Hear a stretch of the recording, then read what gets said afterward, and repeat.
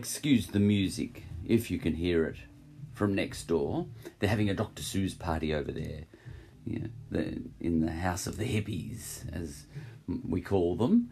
They're our very good friends, and I've been over at the party. It's what time is it? It's 1:00 in the morning, and I just got back. The rest of my family's asleep, but I popped over there and chatted the night away with them all.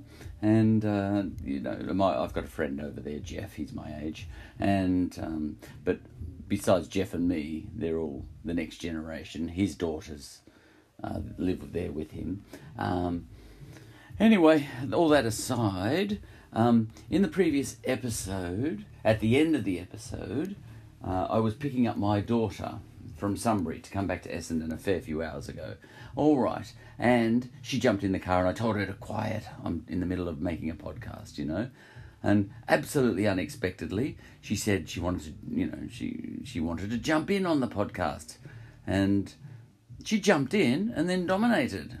Well, I liked it so much that I'm going to pull it out of that episode and put it here as a standalone episode. I left it there at the end of the episode, the previous episode, but I'm going to repeat it here as a little standalone 20-minute episode, because it's just so nice to talk to my daughter about it. She's 11, and it was nice to talk to her about all these things, and I was pleasantly surprised with her take on all these things, such as the sorts of things I talk about. And I think she's every bit as good at this as me, even though I've got an edge in terms of age.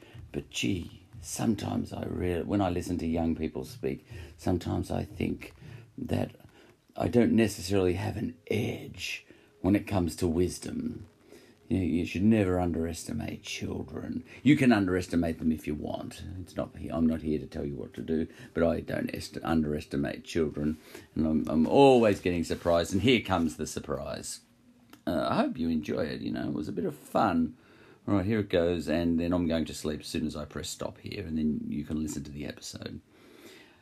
Okay, enter stage left, that's, passenger side door of my car. Enter stage left, my daughter, Harley. That's a fake name.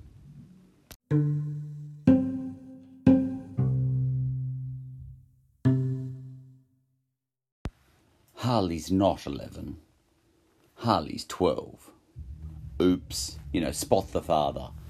The mother doesn't make those mistakes. That's a father mistake.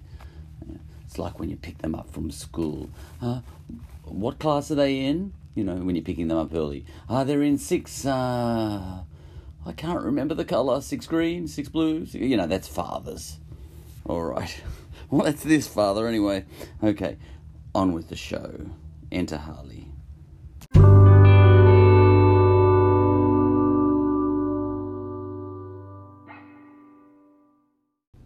Indigenous people. Well, Captain Cook, I know a bit about Captain Cook. Jump in.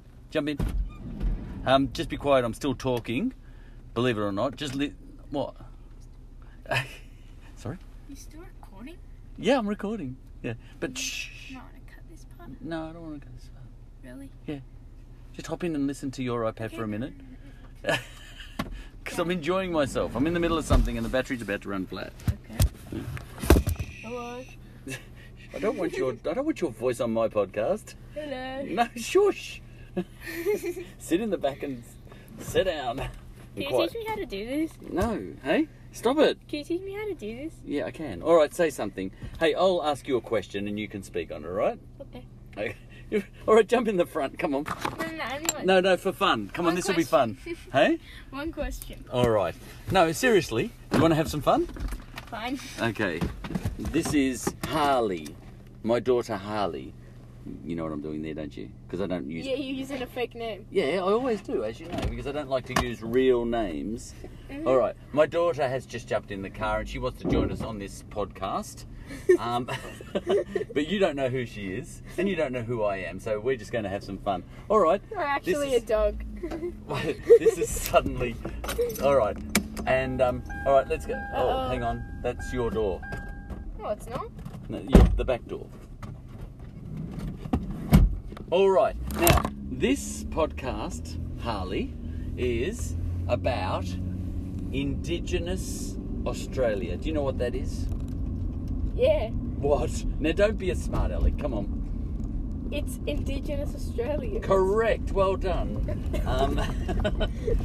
Do you remember those Bora rings I took you up to with Cassie? I'm sorry, we've got to give everyone a false name. With Catherine. Catherine, that'll do. You know Catherine, when we went with her kids up to those Bora rings in No. Sunbury? Come on. Forgot. You know, the Indigenous, the Aboriginal... Wait, did they have water in them? No, they had no water in them. It- Oh, no, is that the thing where we had to, like, climb the fence and then... Yeah, we climbed got the cut? fence. Yeah. Yeah. What did you think of those Bora rings? I didn't see any rings. There was a ring there. You had to look closely. It was very worn. We were busy jumping over a bush and climbing a Okay. tree. Or I've got another question. All right. I have a cold. Yeah. Okay.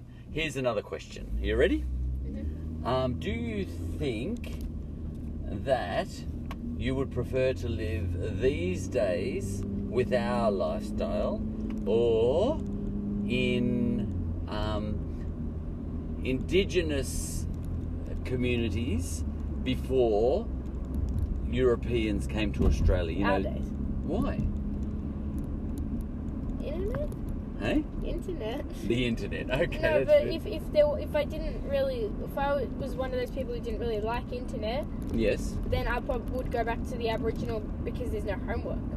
But Oh, that's a fair point. or is there? Maybe they've got their own little civilization of homework, and then they kill you if you don't do it. Yeah, maybe. Maybe. But just remember that I'll kill you if you don't do your homework as well. No, you won't. I might. I'll kill you. All right, next question. Yeah. Give me the first three words that come to your mind when I say, I'll give you one. Three words that come to your mind when I say Aboriginal culture. Now, I'll say the first one. Rainbow snake. Now, you've got to say three other words. Red bird, blue bird, green bird. No. They are all from What? the Rainbow Snake story. Oh, what? They're from the Rainbow Snake story. Okay, tell me about the rainbow snake story, because you might know more about The it Rainbow than I Snake do. story is about a rainbow snake that formed all colour. Oh, go slowly and speak loud, because I actually don't know this story. You learn things at school that even I don't know about. Well, and I'm I absolutely don't really serious. remember it at all. When I went to remember school, a they little didn't teach us about this. Don't remember much. Go on, go But on. I do remember that there was a snake, and it's called the rainbow snake because that's where Aborigines used to think that this rainbow snake created colour. They used to have their own little religion, sort of, and it was based around this snake. All right. There was also other reptiles in their religions. One was like a black lizard, Right. I believe, but I'm not sure. It doesn't and that matter. was the one of fire. But anyway, the rainbow snake is what gave the birds their colour, I believe. Right. And I'm not sure why, but I remembered that. But I don't really remember anything else. I do remember that the rainbow snake is what gave the earth colour in what they like to imagine. They made a book about it because it's been passed down from generations about this rainbow snake, and some Aborigines, even in the modern day world, still believe it today, even though they know that they have scientific proof that that's not how it happened. They still like to believe that because that's what they believe in as Aboriginals, and they want to stick with their culture. Fair enough. And possibly you think that we do the same thing with Christianity.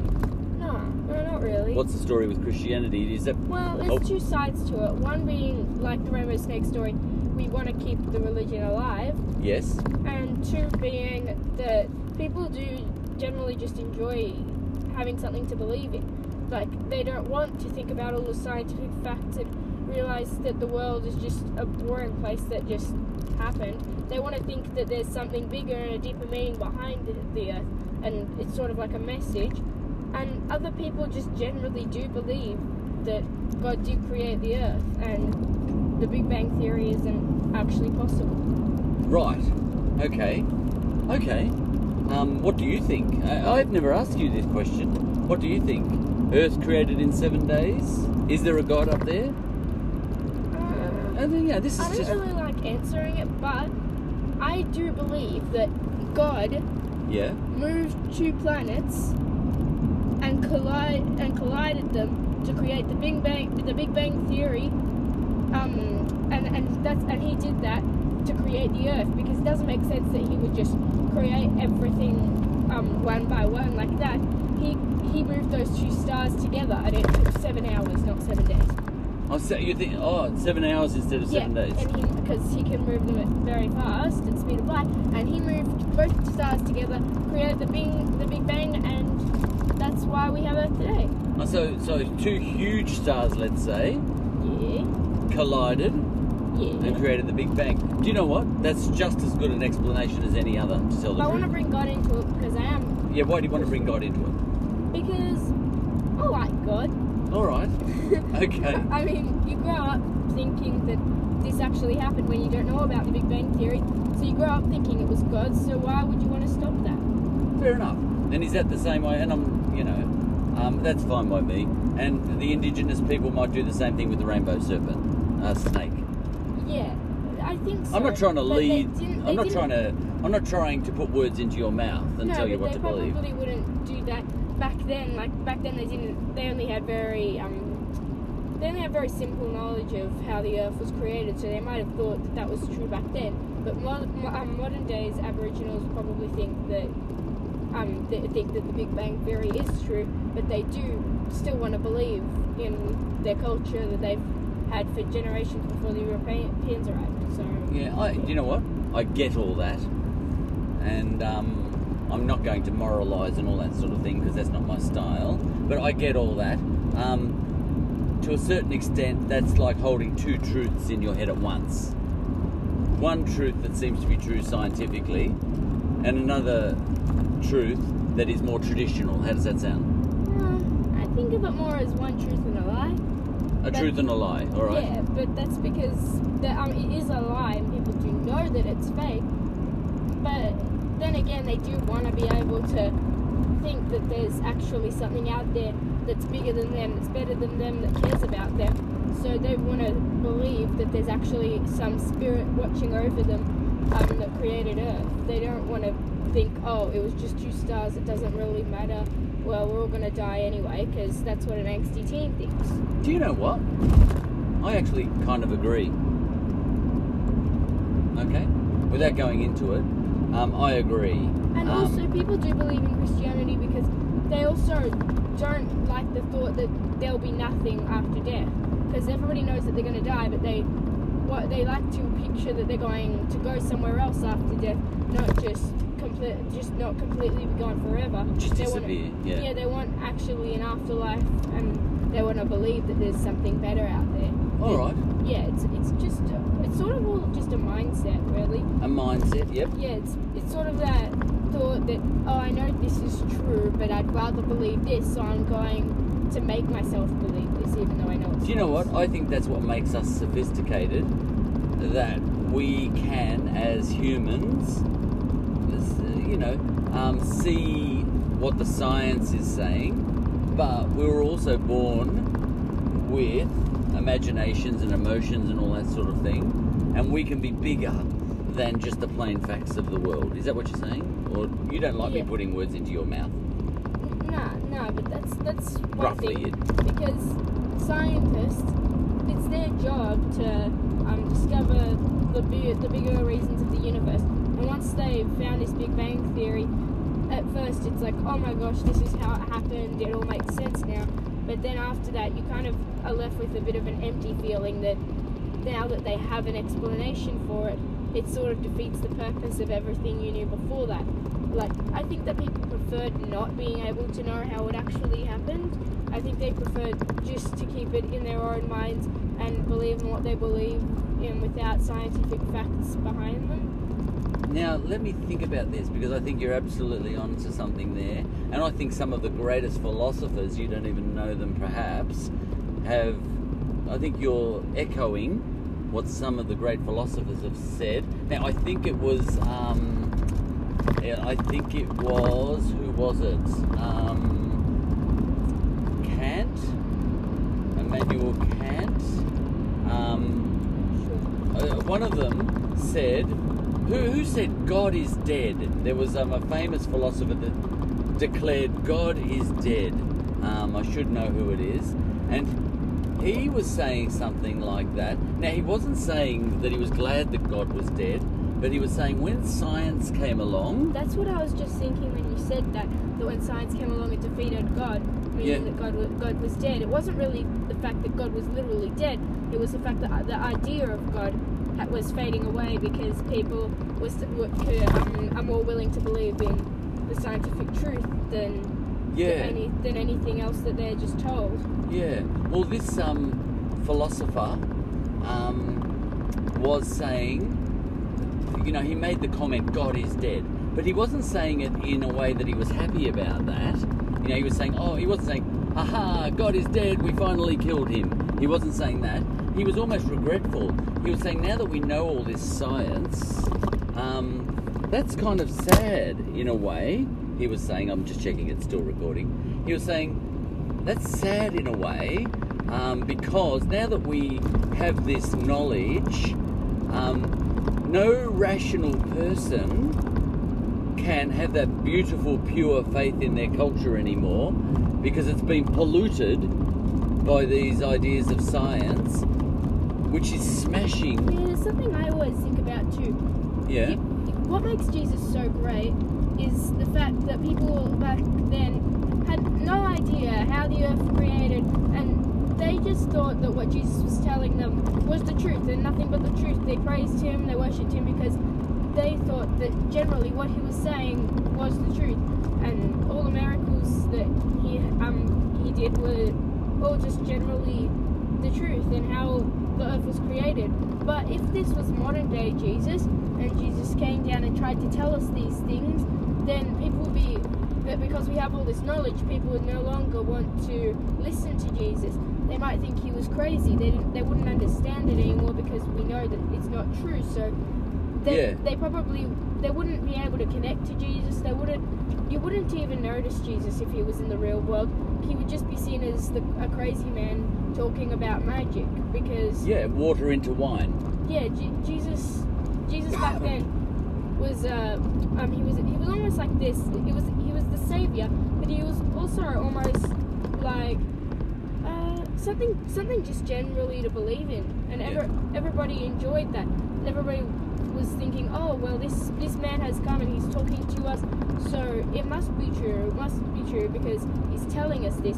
But if somebody... And there's no scientific evidence against it. Yeah, but if he said that today and everybody has all this knowledge, then he would be telling us what we need to believe in, and most people just wouldn't be listening. They'd just walk along. And, hey, it wasn't Immanuel Kant. I remember who it was.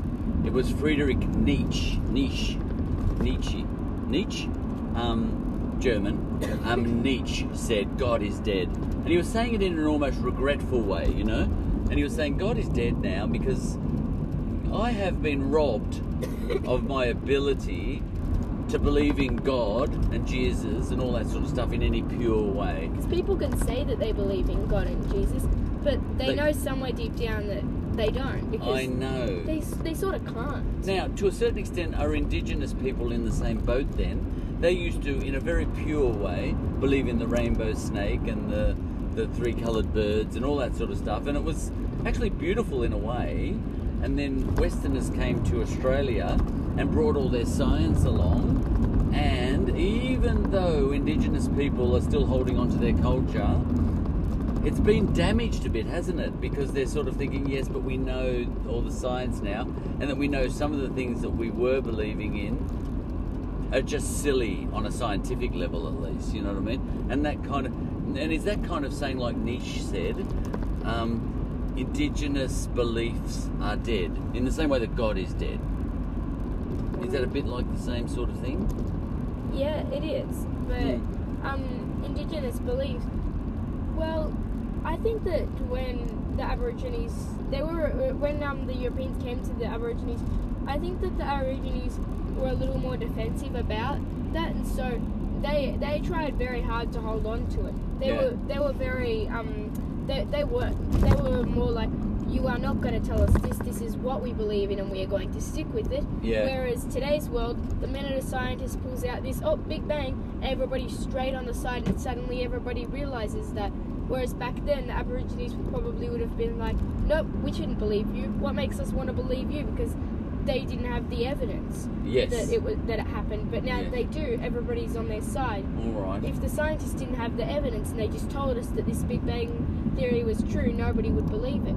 Yeah, now that's really interesting. I love the way you're talking. Now, Friedrich Nietzsche, what he said is, one of the things he said when God is dead, you know, an indigenous culture is dead, you know, by extension, was what will be the outcome of that if you strip all that off people and you just go with science, what might happen? And do you know he kind of predicted what happened, the World War I and World War II?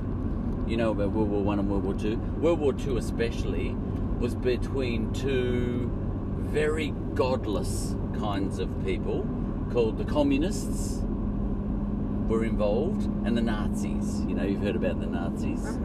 And some very bad things happened when God was killed off as a pure faith thing. Look, I'll stop the podcast there because you're probably tired. Well, I think... Is there any last thing you want to say? I think that even what you're saying about like all the wars and stuff, I'm starting to think that humans are going to be their own worst enemies. All right. Because they're very civilized and we know how to act. We know what's right. We know what's wrong, and yet we still find a way to be harmful to each other. As well as the fact that we did have these beliefs at the start, and then we came up with scientific evidence that proved them wrong. And I think at some point people are going to start trying to find evidence to why religion's right and get everybody on that side. And then they're going to come back with other scientific evidence, prove that wrong. So they're going to try and prove their own theories wrong, because they're never going to want to stop growing in what they believe in. So they're going to be like, okay, we know this, but maybe if this, and then they'll keep going on forever. So, yeah, I'm going to go watch BGT. What's BGT? Britain's Got Talent. Britain's Got Talent. All right, enjoy watching Britain's Got Talent. Thank you, Harley, for your contribution. You are the first person who I've interviewed in my entire life. How many people are watching, by the way? Nobody. Okay. This suits me fine.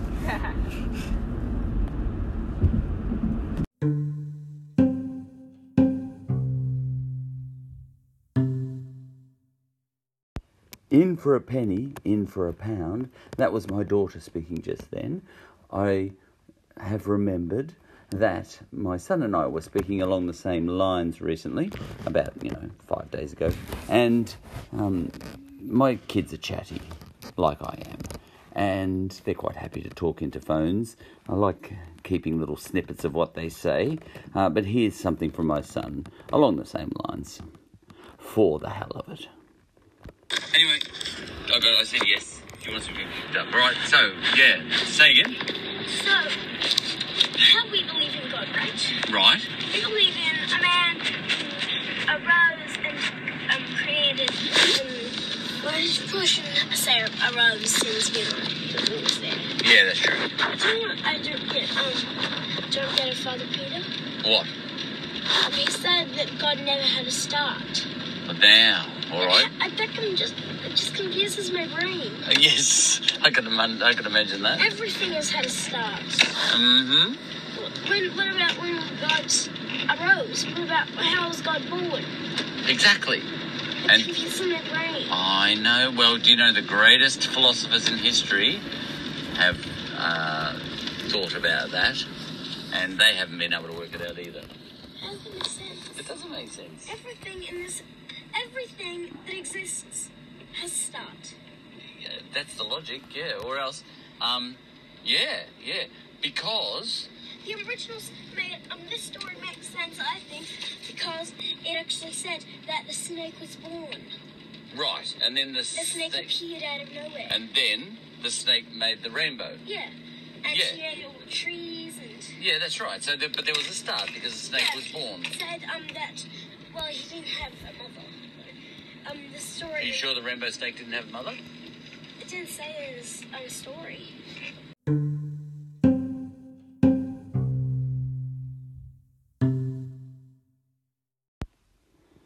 And here's the other one. A snippet. All right, then. So that's it. There's one thing that is... What about the Greeks? They had lots of gods. Oh, but that's what I was about to say. We made up a man who created the earth, right? We made up a man. Who created the earth that lives in heaven, right? Oh, all right. We made that up. And... Yeah? Greece made up. Yes? They made up a lightning god who lives in the clouds and has many Spartan, magical, glowing people and many carriages of gold that fly in the sky and a sun as strong as anything. Yes. And we made up just a regular man. So which one do you like better? Well, they're both good in their own ways. And the Aborigines made up? The rainbow snake. Yeah.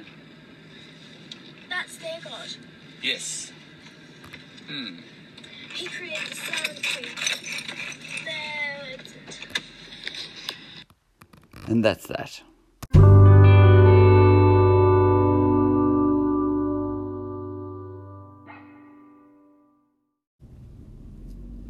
It's interesting to me hearing children talk about the sorts of things I talk about. It's interesting to me. Well, which thing first? I liked the way Helena developed that theory towards the end of her little spiel, where she said, when people have, philosophers develop a whole range of philosophies, and let's say they crack the case. She was saying, imagine they crack the case. You can say imagine this. We know that you never get to the end of philosophy. We know you never get to the bottom of philosophy.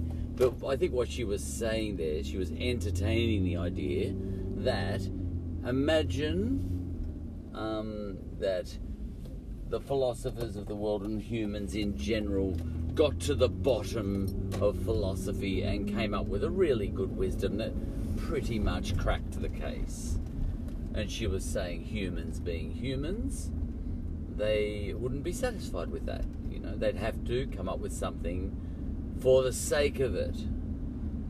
Imagine the world's greatest genius, the best philosopher ever, comes up with a really great thing.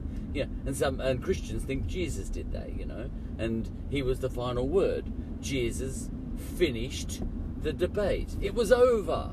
I think what Helena was saying was Jesus finished the argument and came up with the perfect philosophy.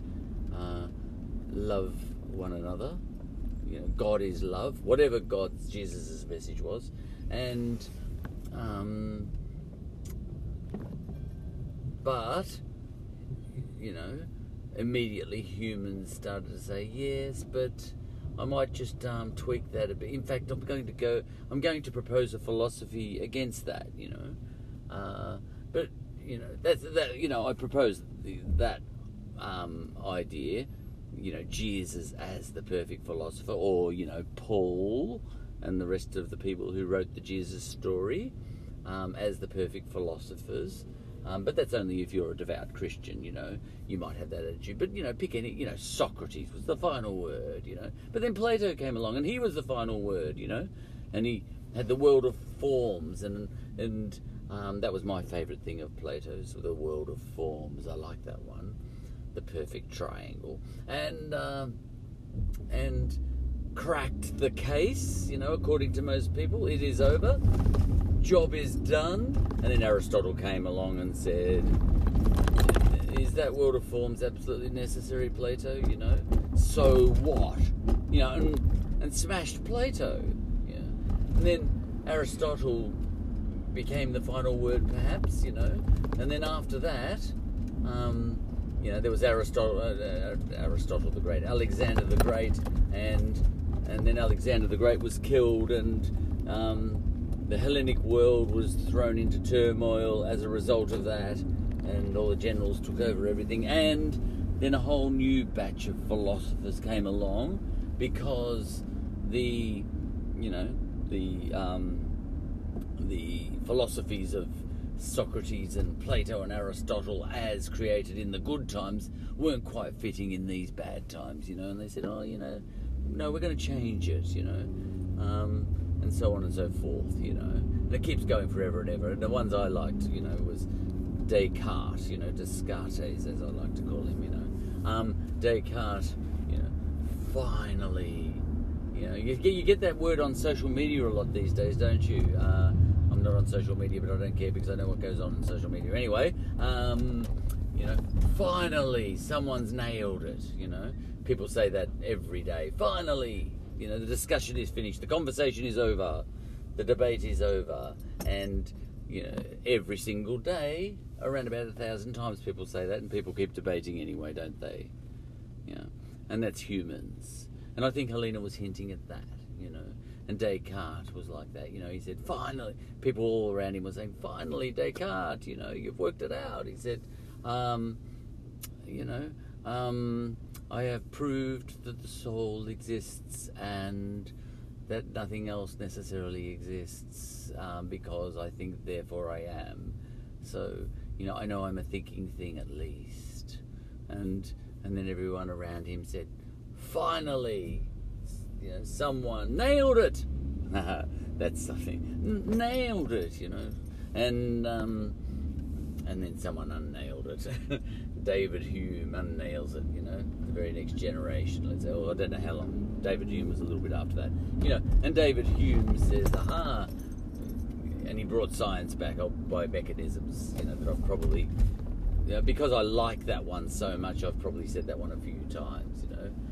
But in short, you know, David Hume said, time, you know, to have a thought cannot be had except, a thought takes time, even to have a thought, even if it's for a microsecond, it takes time to have a thought, and time is related to space. So if you have a thought that causes elapsed time, and time makes no sense without space. So Descartes, you've just brought space back into existence. You know, you've just brought the universe back into existence. And if you're going to have the universe, how can you discount matter? You know, and Descartes, your physical existence exists. You know, and science is king again, and all that sort of stuff. I've probably just repeated that, you know, just within the space of an episode, for all I know. Anyway, you know what I'm getting at. And Helena was kind of getting at all that, wasn't she? I think she was saying, you know, if we got to, what was she hinting at?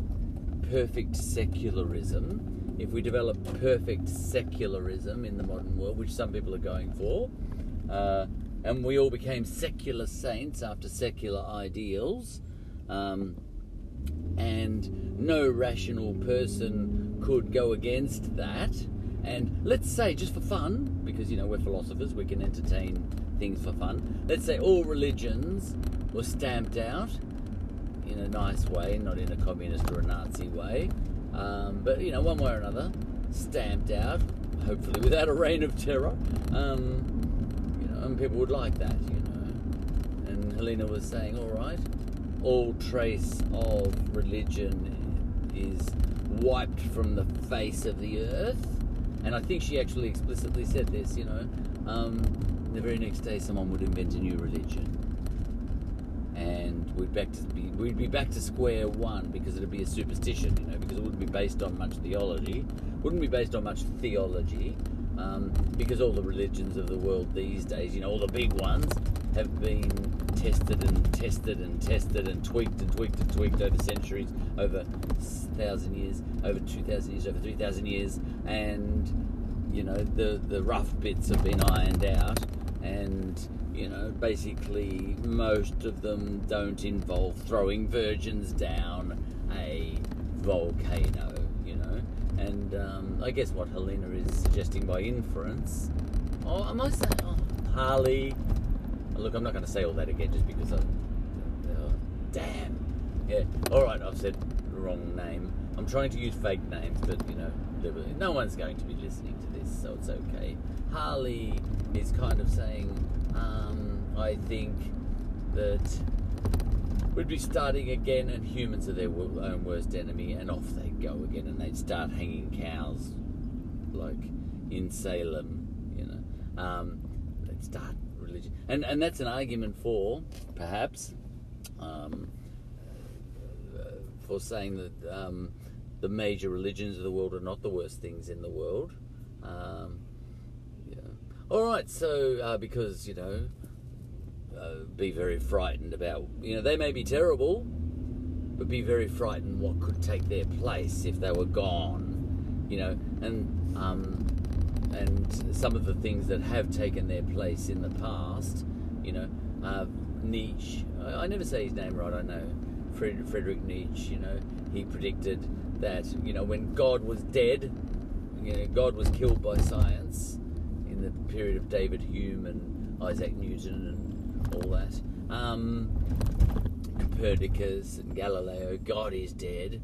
He was saying this could cause a problem because as bad as religion has been, stripping it away, you've still got humans in the picture, and what might they get up to? And he said, I predict something very bad in the 20th century, and he was right, you know.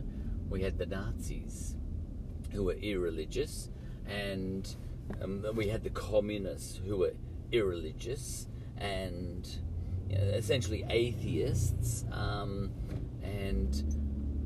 wow, they kind of matched it for all, you know, the Crusaders, didn't they? You know, and all that, you know, and all the most evil religious people in history. So, and, you know, I think that's along the lines of what Helena might be saying. Harley, see, I'm not going to be very good at this. All right. Okay. So, and what else did I pick up from the kids? Harley and what will we call the other one? I need a fake name for him too. What would suit him? I was thinking Midas, you know, because he loves gold. But I'll think of a name. Now, another thing that occurred to me is how relaxed they were about the possibilities. Now, this is one that I think really informs this podcast a little bit. I don't like that language, informs this and this informs that, you know. That's modern language that you get in the office. I hear that around the office. But anyway, they were so relaxed, the kids, about continuity problems between science and religion and all that sort of thing. Yeah, both of them, you know. And I don't know whether it's my influence on them or it's just children are relaxed. Anyway, and they're quite happy to entertain all the possibilities at once without getting their knickers in a knot. And grown-ups find that a bit harder, you know. We need to know the truth, you know. And you get someone who's atheism is the truth, you know, and, you know, God is the truth, and science is the truth, you know, and we need to resolve this, you know, let's argue until we find a result, you know, and of course they're not going to find a result because they're all, you know, they're all looking for the truth, but they're all talking about different truths. You know, science is a truth. Now, they're all playing games, really. Right, what's the game of science? The game of science, you know, now, games. I like game. This is a game theory. Okay. Let's take footy and cricket. Okay, they're games. So what we do with those games is football, what we do is we create rules, artificial rules, if you like. But we say these are true, you know, these are the rules of truth in football. And we say you can't run more than 15 yards without bouncing the ball. You know, that's one truth. That's one of the rules of truth. So, if you go more than 15 metres without bouncing the ball, it is truth that you have run too far. Now, no footy fan disputes that, you know, unless it's your own team, which, you know, but no footy fan, they say it is true that that football player ran 25 metres without bouncing the ball and therefore deserved a free kick against him. Okay, we say that is... Now that's, you know, I want to hammer that home as an idea. It is true he ran too far within the rules of the game. All right. It is truth that if you throw the ball instead of hand pass it, it's a free kick against you. You have done the wrong thing. So, throwing the ball is a wrong thing to do. Okay? It is true that he disposed of the football in an incorrect way. That's true, you know. But if he was playing cricket, different rules of the game, if he was on the boundary line and he threw the ball, a player threw the ball all the way into the centre, he's done the right thing, you know. So the same action, and one player playing against one set of rules of truth has, in truth, done the right thing by throwing the ball, and another player in another game has, in truth, done the wrong thing. Okay, now let's just translate this across to the other games that I'm imagining. The game of science, and I will call it a game. You know, I've got no problem calling it a game. It is the game, and you know, you don't have to call it a game, but I will. It's the game of we shall assign to anything that makes sense to our senses, you know, our senses, eyes, our hearing, our eyesight, and all that, a sense of smell and touch, and reason, if you like. All right, all these senses, if anything ticks the boxes, ticks all those boxes and makes sense against those senses, falsifiability, you know, all these rules we make of this, the game of science, replicatability, what's the word? You know, ability to be replicated in experiment, the scientific method and all that sort of stuff. If it ticks all those boxes, we are going to say that that thing that we are measuring is factual, is true, is real. Okay? So in Isaac Newton's time, they observed that when an apple fell off a tree, Isaac Newton worked out that, in truth, it followed, it fell according to a formula called, you know, force equals mass times acceleration. Okay. And the force was the force of gravity acting on that. In that case, the force of gravity acting on that apple.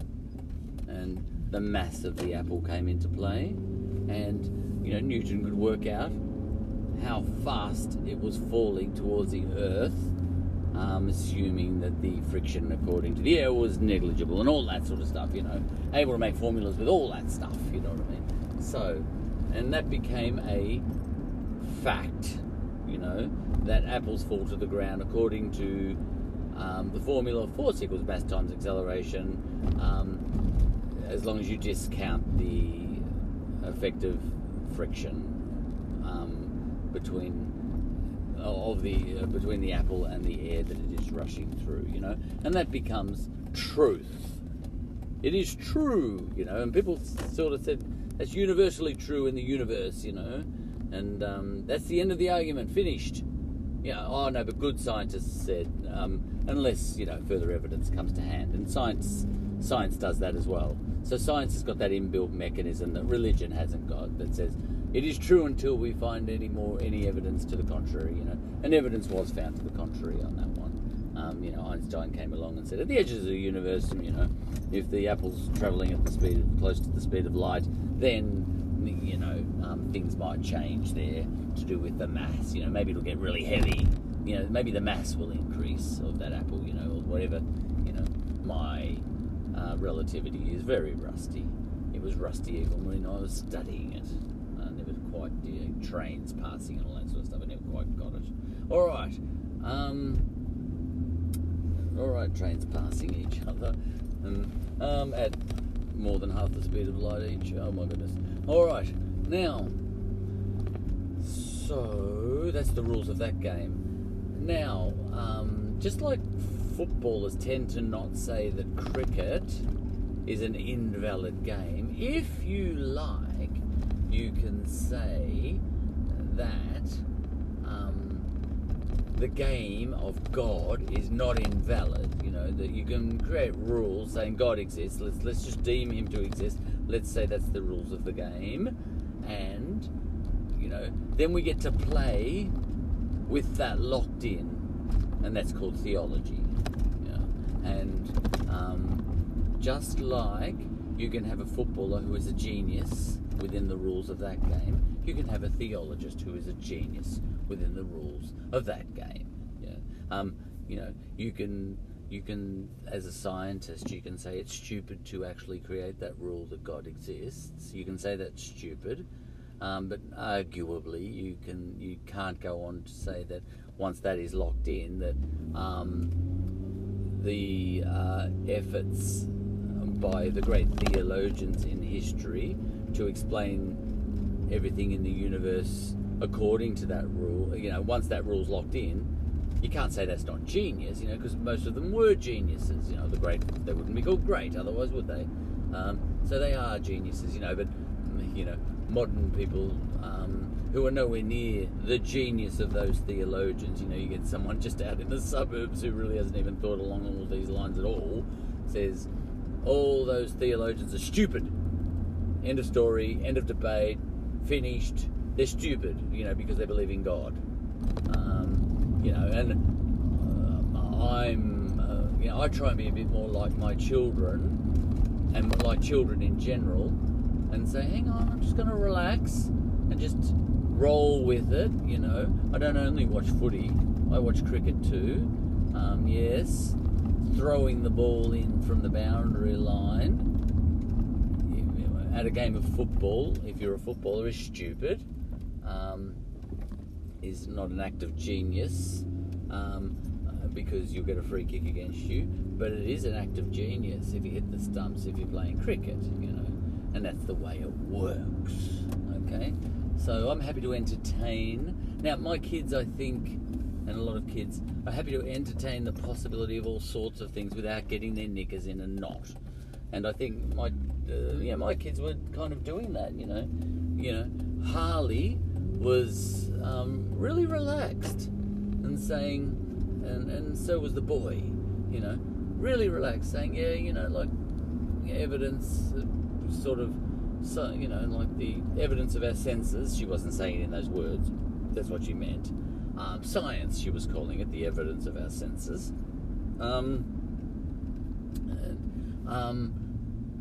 The evidence detected by our senses, as processed by our senses and our reasoning and our devices, such as the scientific method, are saying that the Big Bang did happen, 13.7 billion years ago, or whatever it is. 13.8 billion years ago, 13.7, I can't remember. 14.7. Anyway, now, and she's saying, and yet, and she was very relaxed about this, Harley, and she said, and yet, the indigenous people do want to hold on to their culture as well, and they see some truth in the idea. I don't know, I forget what words she used, but they see validity in that kind of truth being true still. They don't want to let it go. And the same goes for Christians, And I think that's the way there are plenty of great scientists who are also Christians. And that does...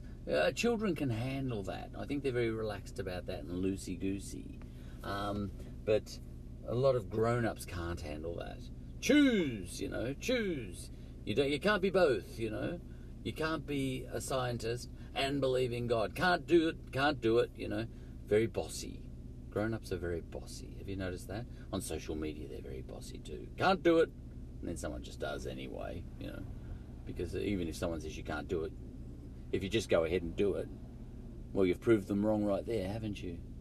The language people use, They say, you cannot, Thou shalt not, And it's the instant someone does, then the thou shalt not has been disproven straight away. Thou shalt not kill.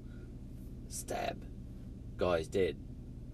Can you just go over your grammar there? Thou shalt not. You told me that I shalt not, and yet I just shalt did, But anyway, grown-ups are very bossy. Children tend to say that. But children are very relaxed, and they can hold multiple truths in their heads. And I liked hearing that from the kids, the way they could do that. But there's always a temptation in my head, you kind of, as grown-ups, because we're so rigid, I think, in our thinking, and I'm trying not to be, I think I've zened my way past all that to a certain extent.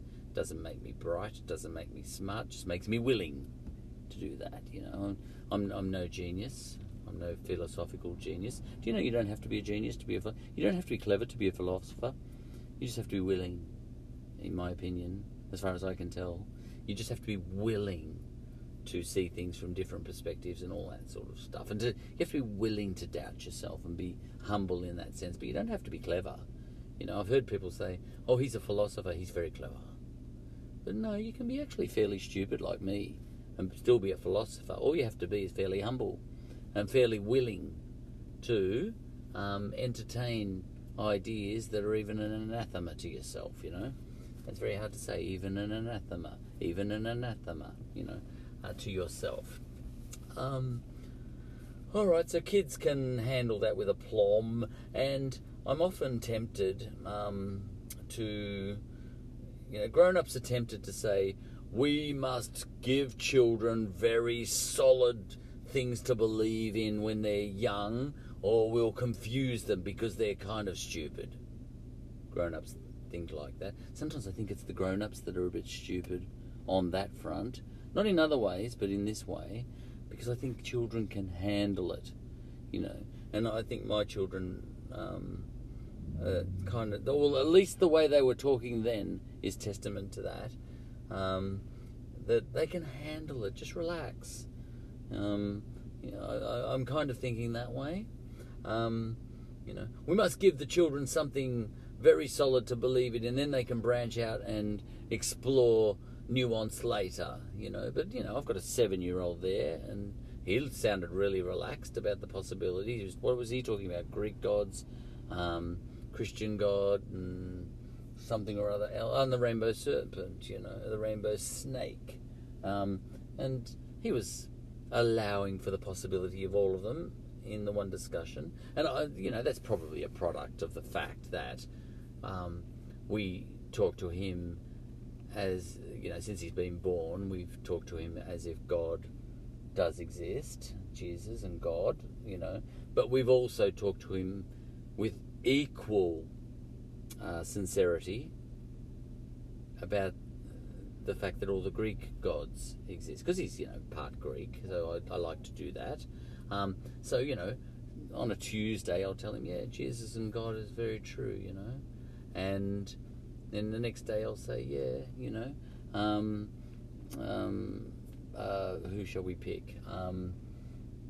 Daphne, Daphne was a girl. She was a girl in Greece, and Apollo was a god, sun god, and Cupid came along and shot Apollo with an arrow, a nice sharp arrow, and he fell in love with Daphne, And I'm saying this as every bit as much sincerity as I'm speaking to him the previous day. And you might accuse me and say, you're confusing the boy. But you know what? I'll record him another day. He can handle it. He's only 7, but he can handle it. It's grown-ups who can't handle it. Sometimes I'm thinking that. and Daphne, Cupid shot Daphne with a lead-tipped arrow, and this caused her not to love Apollo, but Apollo was madly in love with Daphne, and Apollo pursued Daphne like a stalker, and Daphne couldn't get away, and to the ends of the earth, well, as far down as to the river anyway, Apollo pursued Daphne. "Please love me, Daphne." And she was saying, "Oh, but Apollo, take no for an answer," No means no, she was trying to say, but she couldn't get away. And she finally came to the river, and her father was the river god or something like that, "Oh, Father, rescue me from this intolerable stalker," But Apollo was coming, and he said, "I cannot," because Apollo is, yea, verily, he is very powerful and very sunny. And then Daphne, in desperation, the poor girl turns herself into a tree by the side of the river, and her feet become roots, and her hands become leaves, laurel leaves. And Apollo comes rushing down, not to be deterred, because he shall stalk her to the ends of the earth. And he rushes to hug her, but she is now a tree, and he hugs the tree, and he becomes the first tree hugger in history, and all that sort of stuff, and a laurel, And we named our first daughter after those laurel leaves. She was born during the Athens Olympics, and they were all wearing the laurels in the Athens Olympics, and we thought that'll be the name. We tweaked the name a tiny little bit afterwards, but we called her that. All right. So, but anyway, the point is, I'm telling my son this story in such a way as I absolutely believe Apollo is true, and Daphne and all the rest of it, and the tree hugging. Okay? And yet he goes to school and they say that God, the Christian God is absolutely true. And you'd think that would... And then he goes to his uncle, and his uncle says atheism is absolutely true, and all these other things are magic and fairy tales, And I encourage his uncle, who is my brother, to say that sort of thing. And other people might say, "You're confusing the boy," but you're not, And you know what? When it all washes up, he just relaxes. Because kids have got something over adults on that. I think they're not trying to resolve everything. They're quite happy, because they're getting surprises every day of their life anyway at that age, They see an aeroplane in the sky, and they say, "What is that? Is it a bird? Is it a plane?" It's a plane. All right. But they don't quite imagine that there's humans in there, and then one day they get in that plane, and pennies start dropping, but it's absolutely absurd, the fact that people can hop inside a bird, and then eventually they kind of start twigging that the Earth is a basketball, and then we're walking on the bottom and we're not falling off. In fact, the bottom isn't even the bottom; it's all relative. We might be at the top, turn the whole planet around, and all the people in England are on the bottom, and they're not falling off. What are we? Ants on a basket? Ants on a balloon? And all this sort of stuff, and all these sorts of things that a grown-up just feels like is really normal, they're absurd, And then you say we have to be rigorous about God. We're telling them all sorts of absurd things about that happen in nature, that Wi-Fi is floating through the air and coming into my iPad, that's absurd, So they can live with absurdity. They just play the iPad, and then and they carry that across to philosophy and religion. The kids, I really do think that, and to that extent, I feel that I'm working myself into a Zen-like state, not only in these podcasts but in general, in which I can be childlike too. I can go to Mass on a Sunday and absolutely engage and immerse in Christianity, and then walk out and decide to be an atheist the next day and immerse in that and be quite happy about it, and then be an atheist scientist the next day and an atheist Christian the next day, and then I might just buy into the whole Indigenous story and traditions and the rainbow serpent another day. All right, and I find the kids very valuable for showing me a different perspective, because I think they're better at that. I think they've influenced me in that more than the other way around. I have no idea. I don't know who makes who made who, you know, and all that sort of stuff. All right, but you know what I'm getting at. And and this is, you know, if you've listened to all my podcasts, and you wouldn't even know where some of them are because they're under false names all over the place. All my podcasts go along those lines, but I'm keeping it loose. And I'm happy with, you know, with history, comfortable with the mess. I don't have to know, you know. I'm not going to lose sleep over whether humans are out of Africa or not, you know, or did the apes come out of Africa and become Homo sapiens somewhere outside Africa and then go back to Africa, you know, which is always a possibility. Did the apes come all the way to Australia and then the first Homo sapiens came here, and then that Homo sapiens snuck back over to Timor, and then all the way back to through Persia, through India and Persia, and then went back to Africa and pretended they started there, you know. Obviously that's ridiculous. Apes can't build boats. But it's not as ridiculous. It's not that ridiculous to imagine the apes might have gone a little bit further afield than Africa, evolved somewhere else, you know, up in Europe or something, or wherever, India, and then China, and then came back to Africa. You know, look, I don't think that happened, but you know, you've got to allow the possibility, perhaps. All right. So keeping it loose, being happy with the mess, and not trying to resolve all the mess. You know, and same with scientists. Be happy with the mess, scientists. No, stop.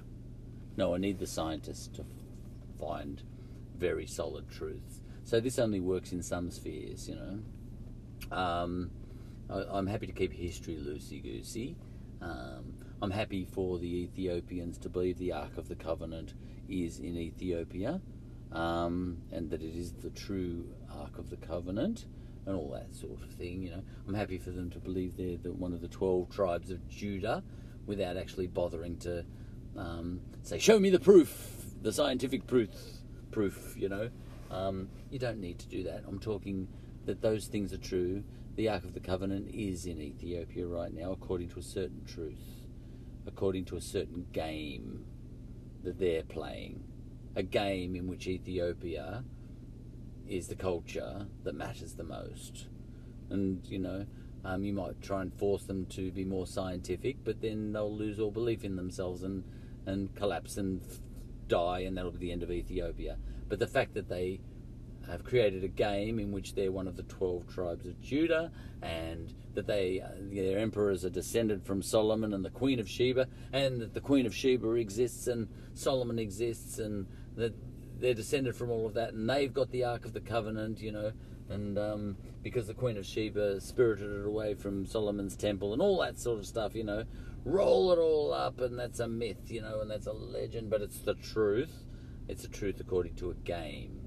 And, you know, if you say Ethiopians are stupid for believing something they can't detect with their own senses, well, you're saying they're stupid for still existing, aren't you? Because if they had gone with only evidence-based, you know, only believing in evidence-based truths, long ago they would have stopped believing that the Ark of the Covenant was real. Long ago they would have dismissed the likelihood that the Queen of Sheba existed, and Solomon too, you know, and called them myths. You know, they might have called Solomon most likely some sort of local chief who has been exaggerated out of all recognition into a great king, you know, with lots of gold and lots of wisdom, whereas he was a pretty crappy chief with bare feet and pretty dirty garments, thank you very much, in real life, if he existed at all, you know. So you get all that sort of stuff, and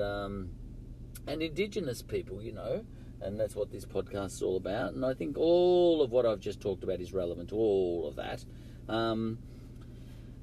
Indigenous people, you can say they're stupid for continuing to believe in the rainbow serpent, the rainbow snake. I always say serpent, snake, the rainbow snake. Stupid for believing when now we have evidence that it's the Big Bang. But my daughter, in her little speech with all her 12-year-old wisdom, was saying, well, science has kind of proved, according to the evidence to hand, and she was getting at, redshift and all that sort of stuff, that it's an expanding universe, and it's expanding, it's continuing to expand. It looks like it's not going to contract. Therefore, there was a Big Bang at the start, and something like that. And she's saying, all right, Indigenous people can sort of, no doubt in the modern era, accept all that. They can read the evidence just as well as anyone else. But she said, but they're also very relaxed about still believing the ancient traditions at the same time. And they're not stupid for doing that. I think she was saying that. I really do. I think she was saying they're not stupid for doing that. It's actually more sophisticated than not doing that, quite possibly, All right, then. Did I derive anything else out of listening to the children? Probably, but I can't remember what. So I'll end the podcast. Did I say that I was going to keep this podcast to 20 minutes at one stage? I'm always just going to chat every time, all the time. And sometimes I'm going to repeat myself, and I'm not going to feel guilty about that. All right. End of episode, I think.